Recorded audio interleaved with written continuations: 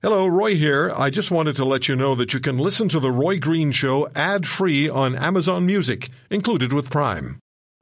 Intelligent Talk Radio. Intelligent Talk Radio. This is The Roy Green Show on the Chorus Radio Network.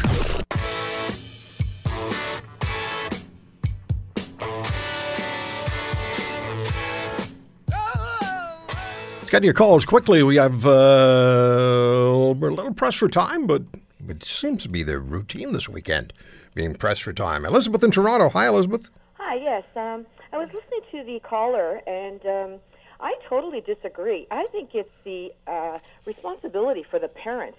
Things could happen in a split second. Things can go wrong. And when they're saying that, you'll walk your child to the bus stop, it doesn't take seconds. Those are several minutes, and you're leaving a little baby, and just because she's in a crib or he's in a crib, that doesn't mean anything. Things could go wrong. I mean, if the child is coughing or choking or if an intruder comes in, it's your responsibility as a parent. I mean, you remember that story where the parents went to the zoo and the child fell into the pit of the gorilla. They had to shoot the gorilla. I think you remember that story. It happened in a split second. You have to watch your children. And it's not about the convenience, about the parents, and that the child is sleeping. So what if the child is sleeping? It's your responsibility. If you have to get your child to school, you have to work around that schedule, and there shouldn't be any excuses. I mean, I have Elizabeth, my nephew's wife who... my dear, yes. You're really worked up over this. I want to know why. Have you had a personal experience? No. What I'm saying is I'm hearing more and more about this over the radio and in the news, how, there's neglect about how you hear about, there was that fellow that left his child while he went to Costco or some store, 45 minutes in the parking lot just because he had his coat on. Well, wait, hold on. We have a situation. The situation we had was the child was playing on the stool. Right. So you have another. Is it the role of another parent to intervene the way this other parent did for a little 5-year-old boy climbing on a stool? Okay, the stool is one issue. I understand that, but then she also gave an example, or I think you gave an example about if a child is sleeping and then you go walk your other child to the bus stop. That's it. That's unacceptable. She mentioned that, but she didn't say she necessarily does that. She lets the 5-year-old go when the 8-year-olds are with him. Mm-hmm.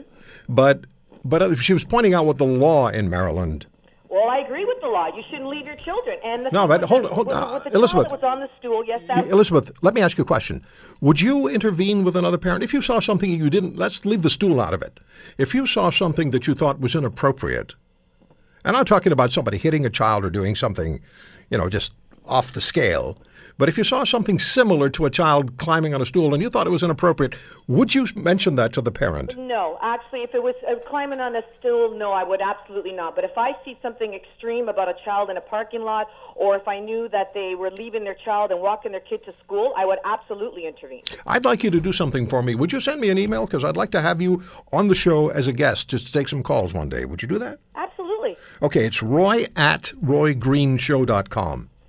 Let me write this down. Sorry, can you just quickly repeat that? Sure. It's Roy at, then Roy Green Show, all one word, .com. Excellent. Thank you. Please do. And it's Elizabeth. I'll look for your email. Thank you kindly. Thank you.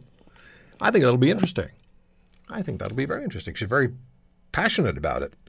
All right, we'll take a break. And when we come back, we'll have the Alberta Senior Officer of Health on childhood vaccines. Stick around.